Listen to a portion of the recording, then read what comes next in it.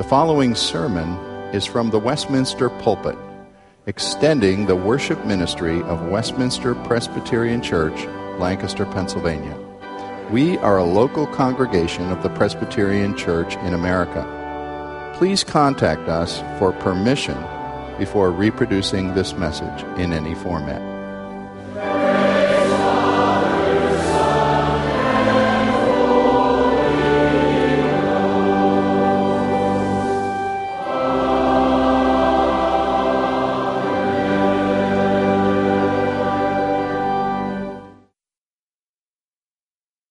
Tonight at 1 Corinthians 15, verses 35 to 58, considering tonight that phrase of the Apostles' Creed that we believe in the resurrection of the body.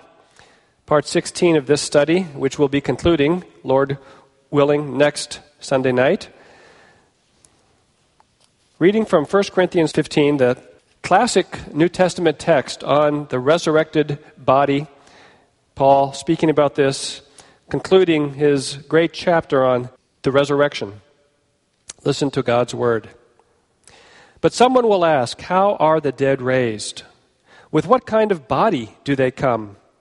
You foolish person, what you sow does not come to life unless it dies.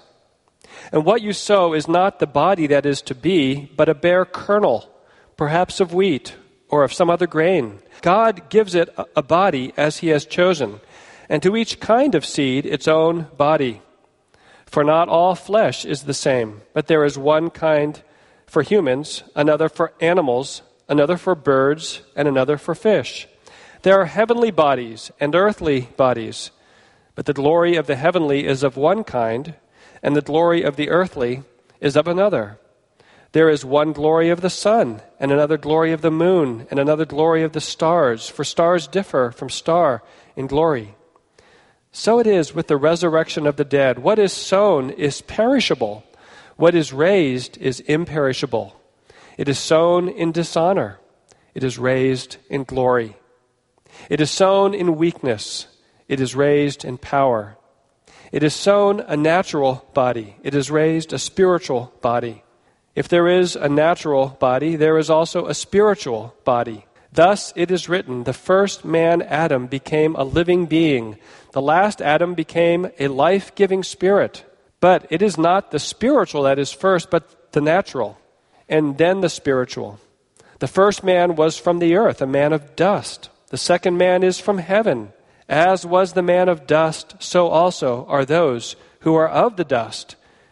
And as is the man of heaven, so also are those who are of heaven. Just as we have borne the image of the man of dust, so shall we also bear the image of the man of heaven. I tell you this, brothers, flesh and blood cannot inherit the kingdom of God, nor does the perishable inherit the imperishable. Behold, I tell you a mystery. We shall not all sleep, but we shall all be changed. In a moment, in the twinkling of an eye, at the last trumpet, for the trumpet will sound, and the dead will be raised imperishable, and we shall be changed. For this perishable body must put on the imperishable, and this mortal body must put on the immortality. When the perishable puts on the imperishable, and the mortal puts on immortality, then shall come to pass the saying that is written, death is swallowed up in victory. O death, where is your victory? O death, where is your sting? The sting of death is sin, and the power of sin is the law. But thanks be to God, who gives us the victory through our Lord Jesus Christ. Therefore, my beloved brothers, be steadfast, immovable, always abounding in the work of the Lord, knowing that in the Lord your labor is not in vain. Father, we pray that you would bless the reading and the hearing as we think about your word, as we study it, as we reflect on this tremendous truth. We ask that you would enlighten our hearts and minds to the glory of your name through Jesus Christ. Amen. In The Adventures of Huckleberry Finn, Mark Twain, the author, portrays a low view of heaven when he writes and speaks about the Christian spinster who's a person in the book. Miss Watson takes a dim view of Huckleberry Finn's fun-loving spirit. And in the book, according to Huck Finn says, speaking of Miss Watson, she went on and told me all about the good place, heaven that is. She said all a body would do there was go around all day long with a harp and sing forever and ever. So I didn't think much of it. I asked her if she reckoned Tom Sawyer would go there, and she said not by a considerable sight. I was glad about that because I wanted him and me to be together. Funny but sad, isn't it? And later in Mark Twain's life, in his autobiography, when he's laboring under age, the weight of the years upon him, he says this very depressing thought. He says, the burden of pain, care, misery grows heavier year by year. At length, ambition is dead, pride is dead, vanity is dead, longing for release is in their place. It comes at last, the only unpoisoned gift earth ever had for them. Speaking of those dying. And they vanished from a world where they were of no consequence, where they achieved nothing, where they were a mistake and a failure and a foolishness. Pretty despairing. What a contrast to the perspective of Charles Spurgeon, that great preacher and a contemporary of Mark Twain, who says, to come to thee, Lord, is to come home from exile, to come to land out of the raging storm, to come to rest after long labor, to come to the goal of my desires and the summit of my wishes. Two radically different views of the life after death.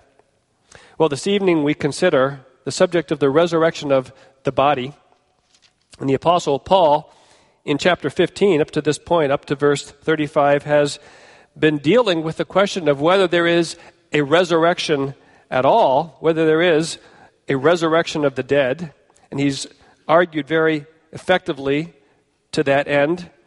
And now in verse 35, after he has proven that, he comes to this question, how are the dead raised up? With what kind of body do they come? Two questions, a twofold question here, and he answers these questions. I'm sure that most of us can identify with this question that was being asked. For many of us have wondered about and thought about and speculated about the resurrection and the life to come.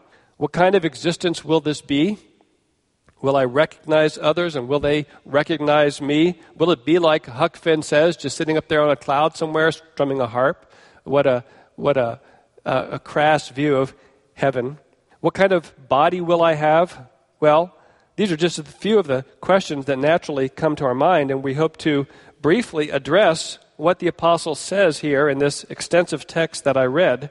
There may be much that we would like to know about the next life, the life to come, but we can thank God that he has revealed in his word all that we need to know for our faith to be strengthened, and that we can anticipate the resurrection of the body and the life everlasting. And really, this humble attitude is the attitude that we should bring to the study this evening, seeking to understand by God's help what he has revealed and putting to rest our speculations and just trusting him concerning much that he has not revealed. It's interesting that in verse 36, Paul begins by answering this with that phrase, you foolish person. We might say, why does Paul begin in this pejorative, negative way?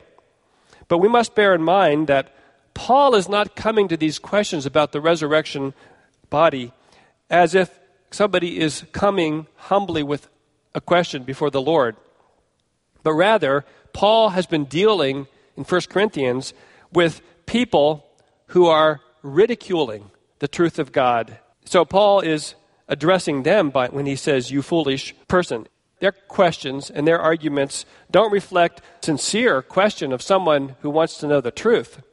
Rather, the mockery of those who think they already know the truth and they think the Apostle Paul and the Word of God are wrong. They're taking this idea of bodily resurrection, apparently, and they were making it seem absurd. It kind of reminds me of some of the questions or the arguments that you may have heard about the resurrection, and these people in Paul's day might have asked the same kind of thing. What about the person whose remains have been burned and scattered, they might have asked? Or what about the child that died in infancy? What kind of body is he or she going to have? Here's one that I once heard. What about the missionary eaten by cannibals who were later converted, and in the resurrection, who gets the molecules that were part of the body originally? This line of argument is just absurd, and rightly Paul says, you fool. But that's the kind of thing they must have been arguing against the Apostle Paul. Well, what do we learn then about the resurrection body from this classic text? The first point I want us to make is this. In the resurrection of the body, our identity continues, but with glorious transformation. In the resurrection of the body, our identity continues, but there is glorious transformation. And there are two illustrations that Paul uses in the first part of our text. The first is the illustration of a seed. And he says, what you sow does not come to life unless it dies. And what you sow is not the body that is to be, but a bare kernel, perhaps of wheat or of some other kind of grain. And he goes on to talk about a seed in that sense. What can we say about a seed? There is a continuity of identity between an acorn and an oak tree, but there's also glorious transformation. If you had lived somewhere and never seen a tree at all and put an acorn in the ground and tried to guess what was going to eventually come out of that seed, you would be greatly surprised eventually. Jesus' resurrected body, we might say, is the prototype. There was continuity. Jesus was ultimately recognized by his disciples. Yes, there were times, such as on the road to Emmaus, when they were kept from understanding who he was, but he was recognizable. They knew him when they were with him. He was a man. He was male in that sense. He showed them his nail prints in his hands. And so there was a continuity of Jesus' identity. He wasn't a completely different individual. He was the same person. But there was also dramatic transformation. He was now glorified. And that prototypical resurrection body of Christ, we're told, is the first fruits. We're going to be like him. And the second illustration Paul uses here is an illustration from creation, verses 39 to 41, about the diversity of created things, the different bodies created things have. He talks about the kind of bodies humans have, and then animals, birds, fish, and then he talks about heavenly bodies and earthly bodies, the sun, the moon, the stars. And this, again, underlines this point of differences in glory, differences in terms of transformation. But note in verse 38, I'd like to just emphasize that Paul points us to the power of God, but God gives it a body as he has chosen, and to each kind of seed its own body. Just as in creation itself, creation was made by the power of God. Each body, each diverse part of creation brought into being by the power of God. So we have to keep in mind that it's the same mighty power of God that is ultimately going to give the resurrection body to those who belong to Christ. Many people in Paul's day and in Christ's day stumbled over the doctrine of bodily resurrection because they were thinking merely in human physical terms. They were like the Sadducees who denied the resurrection. When the Sadducees came to Jesus with their question about the 7 brothers who had all been husbands of the same wife, one after the other, Jesus rebuked their whole outlook. He said, "Do you not err because you do not know the Scriptures nor the power of God?" They were thinking in just human terms. They weren't taking into account the power of God. And so we might think, well, how are the dead raised up? The Scriptures make it clear. They're raised up by the infinite power of our God. Do we question how that can be? Then we're really questioning the power of God. The second point I want us to see is that the resurrection body will be imperishable. Verses 42 to 49. Really, this is an expansion about the whole idea of transformation. Our bodies will be the same, but they'll be transformed. And the primary thought in verses 42 through 49 is that now our bodies will be imperishable. But there are four contrasts the Apostle Paul brings out here to underline this fact. He still is using this imagery of a seed. And he says in verse 42, "So it is with the resurrection of the dead. What is sown is perishable." The first contrast here is perishable. What is raised is imperishable. We live in bodies that are perishable, but the body of resurrection will be imperishable. It's hard for us to even imagine fully what that's going to be like. And the rest of these contrasts underline that. The second one is this whole idea of dishonor. Verse 43, "It is sown in dishonor. It is raised in glory." The present bodies that we have are bodies of dishonor in one sense. You need only to think of creation itself. Man was created in the image of God.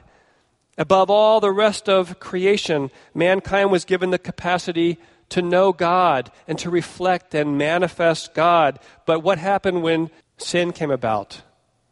Dishonor came about. Sin has marred our ability to glorify God and to reflect His image. And this dishonor is seen nowhere more powerfully than in the grave. Death is the ultimate dishonoring of the glory of God. But the resurrection body will be one of glory. It will bring the full manifestation of the sons of God.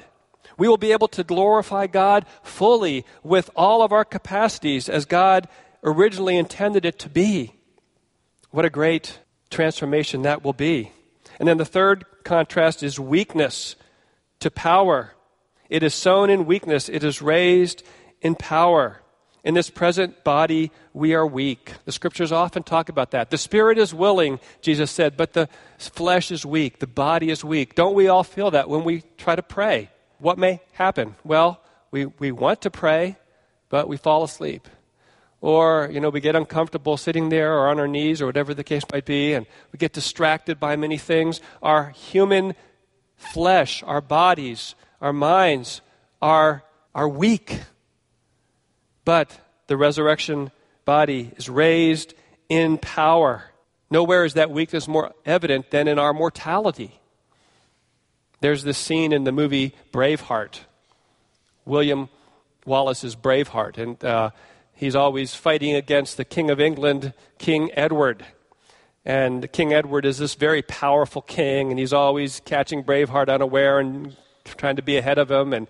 But near the end of his life, King Edward has become very weak. Whatever it is, he can't even talk anymore. And he's sitting on his throne there, and this daughter-in-law of his, who really loves Braveheart, this is a Hollywood version of William Wallace, of course, but she's standing right behind him, and she whispers these things in his ear just to tantalize him, telling him certain things that just make his blood boil. But King Edward, the most powerful king for many, many years, he's so weak. He can't do anything about it. All he can do is gurgle a little bit. And that's all he can do. What a picture of the weakness of this bodily life. And then finally, there's that phrase, the natural body. It is sown a natural body. It is raised a spiritual body. These phrases bring questions to our minds. Paul is not saying that a spiritual body is composed of spirit, as if we will not be physical. No, he's saying the natural body is a body suited to this life. The spiritual body, which is physical as well, is a body suited to that life. It's a body which enables us to fully express the spiritual world, the spirit, the life of the spirit, the body which answers the need of the spirit. In heaven, the spirit will be willing and the flesh will not be weak. The two will naturally go together. It will be a spiritual body in that sense. We will have bodies that are now suited to this wonderful transformation that will take place. Jesus speaks the same thing in Luke 20 when he's speaking to the Sadducees, and he says, "They which shall be accounted worthy to obtain that world and the resurrection from the dead, neither marry nor given in marriage, neither can they die anymore, for they are equal to the angels and are sons of God, being sons of the resurrection." Now, what does he mean by that? He doesn't mean that we will be angels, that we will be simply spirit, as angels are. But our Lord's point is that we will be equal to the angels in eternality, in holiness. Our lives, our bodies, our physical resurrected bodies will be suited to life in heaven, and how glorious that existence will bring. I think of this point, and I just think about the powerful of this world, the athletic sports stars, the people who are the wealthiest, the celebrities, the most politically powerful people in this world. All of them still fall under these categories of perishable, dishonor, weakness, natural body. And eventually, doesn't that become evident?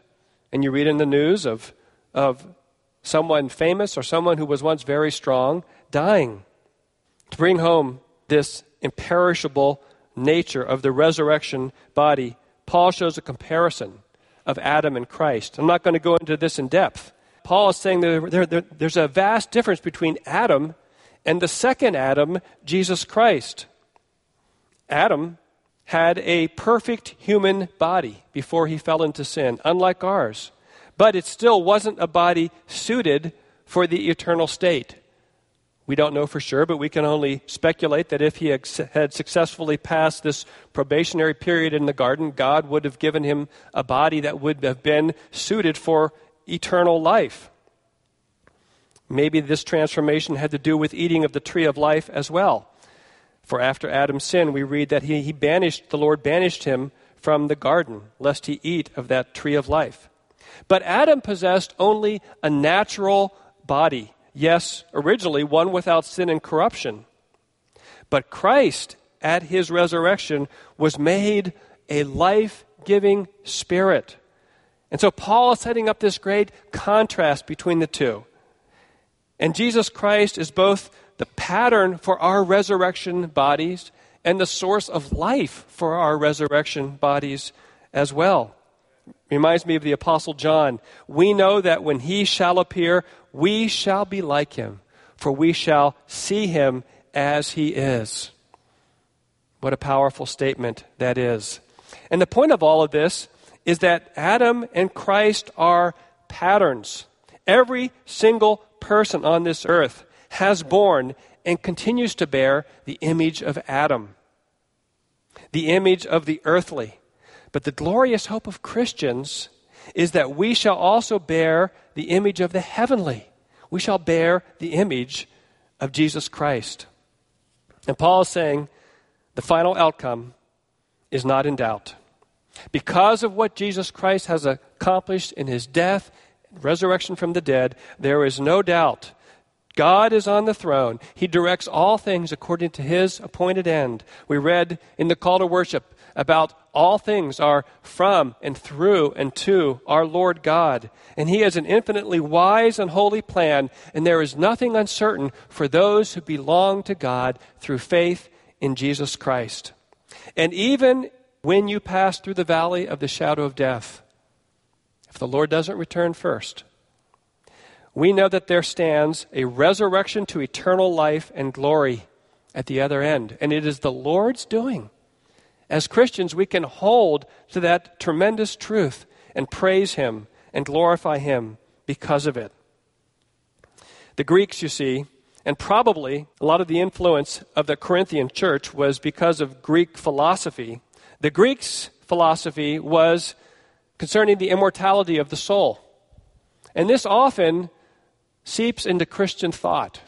And it's really not a biblical way to think. Thinking about the life to come simply as immortality of the soul. Now, we know that in the immediate heaven, or the intermediate heaven as it's sometimes called, that stage after we die and before resurrection takes place at the last day, we will be with the Lord in a disembodied state, apparently. But that's not the ultimate state. But Greek philosophy tended to say this: because they really only cared about the immortality of the soul, this led to complete disregard for the body. It led them to say, well, you can indulge in the most degrading forms of sensual pleasure, and it didn't matter because the body didn't matter. Or you could go to the other extreme and misuse the body in terms of ascetic behavior. You could starve your body or try to beat the evil out of it in some way. But both of these extremes were seen as okay and appropriate behavior because the body was viewed as only the evil prison house of the soul, so to speak. And it only lasted in this life. Do you see how wrong that doctrine is? Do you see how the doctrine of the resurrection of the body is important for Christians to understand? And the biblical view teaches the sanctity of the body. It is the temple of the Holy Spirit. And it will manifest the glory of God for all eternity. And so the resurrection of the body makes a difference in terms of how we live now. Jonathan Edwards, the great Puritan preacher, often spoke of heaven. And he said this: it becomes us to spend this life only as a journey toward heaven, to which we should subordinate all other concerns of life. Why should we labor for or set our hearts on anything else but that which is our proper end and true happiness? Really makes you stop and think, isn't it? Here was a man who believed in the resurrection of the body. And in his early 20s, some of you may know that Edwards composed his famous set of resolutions to live by. And one read this: I resolved to endeavor to obtain for myself as much happiness in the other world as I possibly can. Resolved to obtain as much happiness in the other world as I possibly can. He's talking about seeking the kingdom of God, seeking the reward that comes from living for Jesus Christ in this life. And so our third point comes to verses 50 to 57, the manner of our resurrection. Here Paul comes to the climactic conclusion of the text, and he describes various aspects of how this resurrection is going to take place. Maybe this is familiar territory, but let's just look at the main themes here. Paul says, I tell you this, brothers, flesh and blood cannot inherit the kingdom of God, nor does the perishable inherit the imperishable. He's continuing this theme about the imperishable. Then he says in verse 51, behold, I tell you a mystery. And a mystery is something that was once hidden, but is now revealed by God. So this truth about the resurrection is now revealed by God through the Apostle Paul. And he says it this way: we shall not all sleep, meaning we shall not all die, but we shall all be changed in a moment, in the twinkling of an eye, at the last trumpet. For the trumpet will sound, and the dead will be raised imperishable, and we shall be changed. Notice when this takes place: at the last trumpet. Paul is saying, if we die before Jesus Christ returns, before that great and glorious day, then we still wait for that final day when all believers of every time and every age and every place will be resurrected bodily from the dead at the return of Jesus Christ. The trumpet will sound. It's very similar to 1 Thessalonians chapter 4, where in verse 16, Paul says it this way: for the Lord himself will descend from heaven with a cry of command, with the voice of an archangel, with the sound of the trumpet of God, and the dead in Christ will rise first, the resurrection. Then we who are alive and are left will be caught up together with them in the clouds to meet the Lord in the air, and so we will always be with the Lord. So at the last trump, both believers who are still alive, who are caught up in the air to meet those who have died before and are resurrected And Paul interestingly says, we will be with them in the clouds to meet the Lord. So it clearly implies that we will know others. We will be with them when we meet the Lord. It's a great day. And then Paul goes on in 1 Corinthians 15 describe that this resurrection will take place in a way that finally overturns even death itself. In verse 54, he says, when the perishable puts on the imperishable, and the mortal puts on the immortality, then shall come to pass the saying that is written, death is swallowed up in victory. O death, where is your victory? O death, where is your sting? This is the final hour when death itself is destroyed, and the victory of death is gone. The sting of death is gone. And how does that take place? Verse 56 elaborates on that. It says, the sting of death is sin. Why does death have power over us? Because of sin. So death has this mighty sting. And the power of sin is the law. We could go into that at some depth. But the point is here, the law makes us aware of our sin. The law, in a sense, aggravates our sin because it shows sin to be sinful. And so sin has its power, in a sense, by the law. It's not through the law and obedience to the law that any of us can come to God and hope for eternal life. It's only by what Jesus Christ did. In fact, Paul concludes with that. But thanks be to God who gives us the victory through our Lord Jesus Christ. If you hope to overcome death and to achieve resurrection by doing your best, don't we all know that our efforts will be useless? No wonder Mark Twain was so despairing near the end of his life as he thought about the end of his life. It's impossible to be saved by obedience to the law. No, law just brings forth more the power of sin and death. We can't keep the law. But isn't this, in a sense, what the majority of Americans are trying to do by living a pretty good life, trying to do their best and hoping that they're good enough in the life to come, if there is a life to come? We know that the scriptures say pretty good is not good enough. In fact, it's only pretty good in the sight of human beings. It only takes one sin, James says, to make us liable for hell. No, the law is the strength of sin. The law is holy and good and just, but it serves only to condemn us. It serves to bring to light our sin with the standard of a holy and pure God. So how is this sting removed? It's only through faith in Jesus Christ and his powerful death and resurrection on our behalf. And so for the believer, the sting of sin has been forgiven and removed in Christ. Even though, most likely, we will all pass through death if the Lord doesn't return. But we can rejoice with Paul. Thanks be to God who gives us the victory through our Lord Jesus Christ. And notice, it's in the present tense. Paul doesn't say, thanks be to God who gave us the victory through our Lord Jesus Christ, although in a sense that would have been true. He gave us the victory. Jesus once and for all died and rose again, but he puts it in the present tense. Thanks be to God who gives us the victory. The focus is on the here and now. What has been gained for us by Christ is daily being given to us by God. Spiritual life, resurrection life at work in our bodies and our hearts and our lives. Now he gives us the victory. And one day, because we participate in Christ's victory over sin and death through our union with him, one day that will be consummated when our bodies are raised triumphantly from death, and we will be with the Lord forever.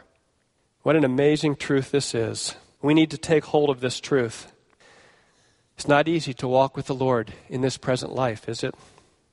There are many temptations, there are many difficulties in this life, but Jesus Christ is the source of our hope and our victory.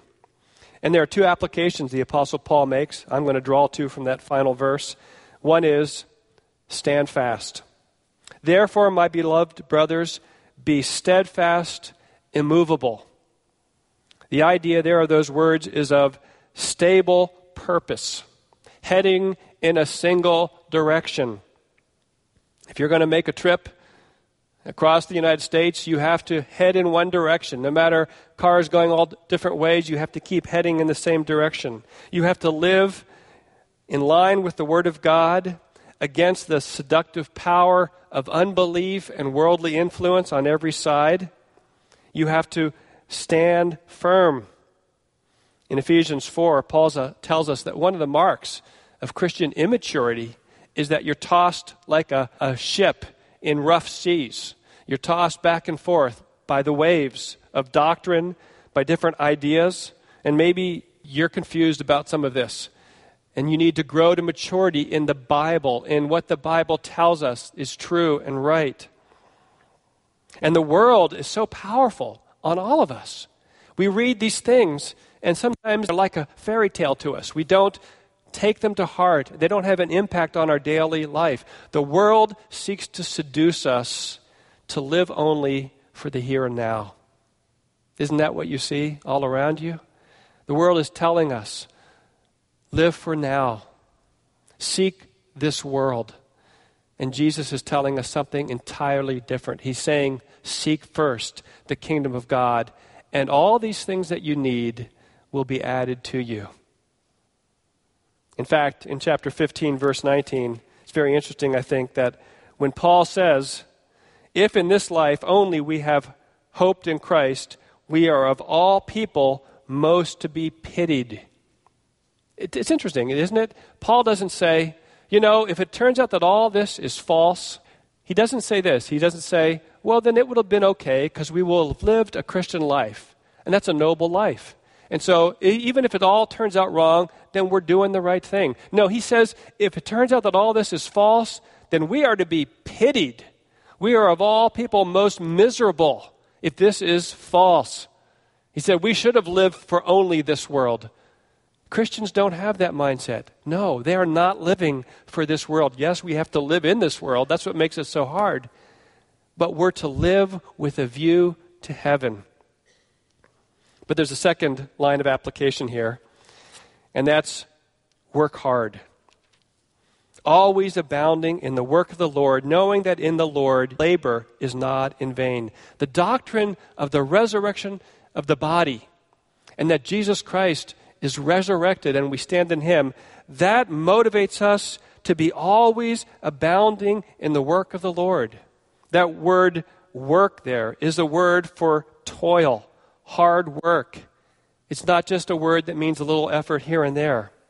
And Paul says we're to be always abounding in the work of the Lord, not just once in a while, not just when we feel like it. It's to be the characteristic of our lives. Yes, we have to work regular jobs. Yes, we have many responsibilities. Yes, maybe you're raising kids. You're doing lots of things. But all of your life is to be an abounding in this fundamental work of the Lord.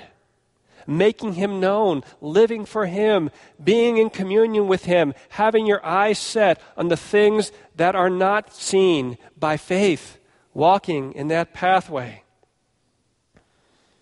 Because there is coming a day of resurrection. The trumpet is going to sound.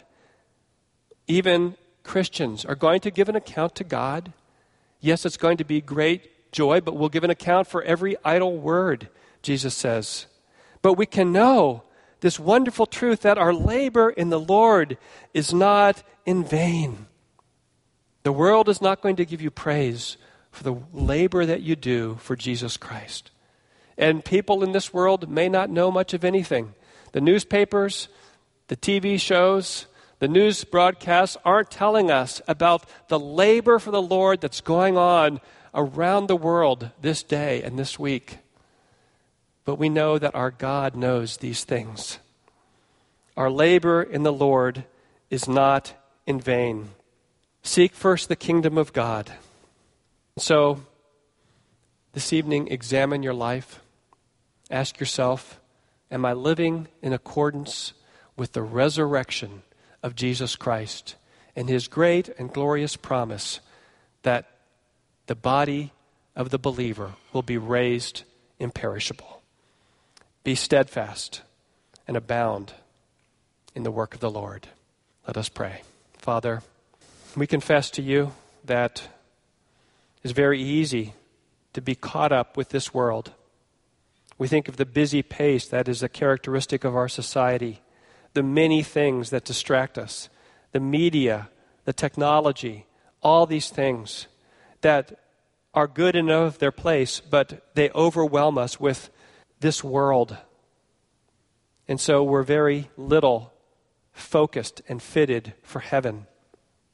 Forgive us, enable us, change us more and more into the image of the second Adam, Jesus Christ.